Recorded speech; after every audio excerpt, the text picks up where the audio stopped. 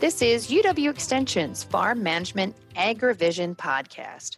I am Katie Wantock, Agriculture Agent with UW-Madison Division of Extension.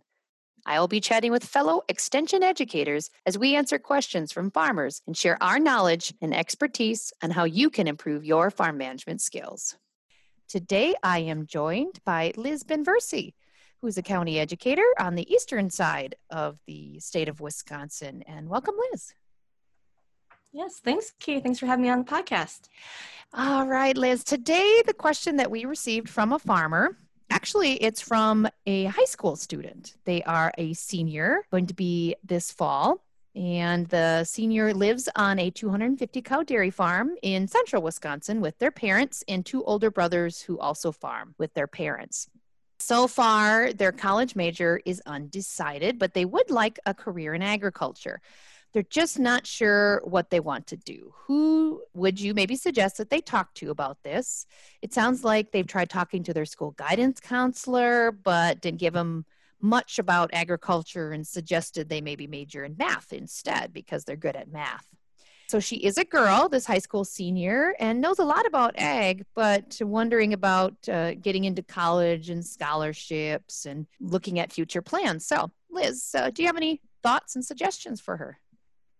Sure. Well, like any career, whether it's ag or anything else, I mean, the most important thing is to really find what your passion is, and more in general too, because I mean, obviously you're very early on in your life and starting to think about a career, that it's, what do you like? Do you like math? Do you like more of the science? Do you like working with people? Are you a little bit more introverted and you like to kind of work more by yourself? To try to really think about what those types of things that you enjoy are really all about. And then a lot of these ag careers, there's a lot of connections with just kind of your typical careers. So if someone wanted, really liked math, as you mentioned, maybe they think about maybe a lending or banking or finance or maybe some type of career in that area. And in agriculture, we have ag lenders, we have ag bankers. If someone's really creative and they are artistic, something along those lines, we have marketing folks that work in agricultural-based companies that are marketing these agricultural products that need to be creative and have that artistic vision as well. So again, it's, what's your kind of, think of your, I don't want to call it traditional niche, but I mean, what kinds of things are you interested in? And then there's probably an ag career that would match that type of interest. So in terms of where to look, I totally understand. I mean, there's a very small percentage of people that are working in agriculture. And so it's kind of like this close-knit community. So if you're going to your guidance counselor who maybe doesn't have that ag background, they may not be aware of all these wonderful opportunities in agriculture. I mean, there's hundreds of different career options in ag. The one way that you can start learning about them, we have an extension website that has a very small fraction of careers that are available for agriculture, but there's some samples out there, like a veterinarian, an ag banker, an agronomist, a dairy reproduction specialist. So we have some careers that are highlighted in there with roadmaps of different education requirements and experiences that would be helpful to get you on your path to becoming that type of career.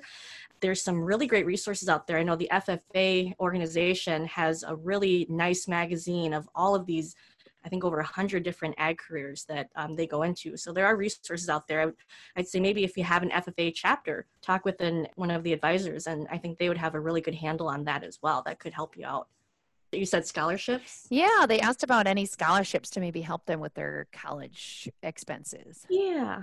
Yep. There are scholarships from a lot of community-based organizations. So looking at your local farm bureaus, auction committees, to maybe start local, ask around. And then there's, more statewide and national scholarships out there as well for maybe larger organizations, maybe your Holstein breeders or things along those lines.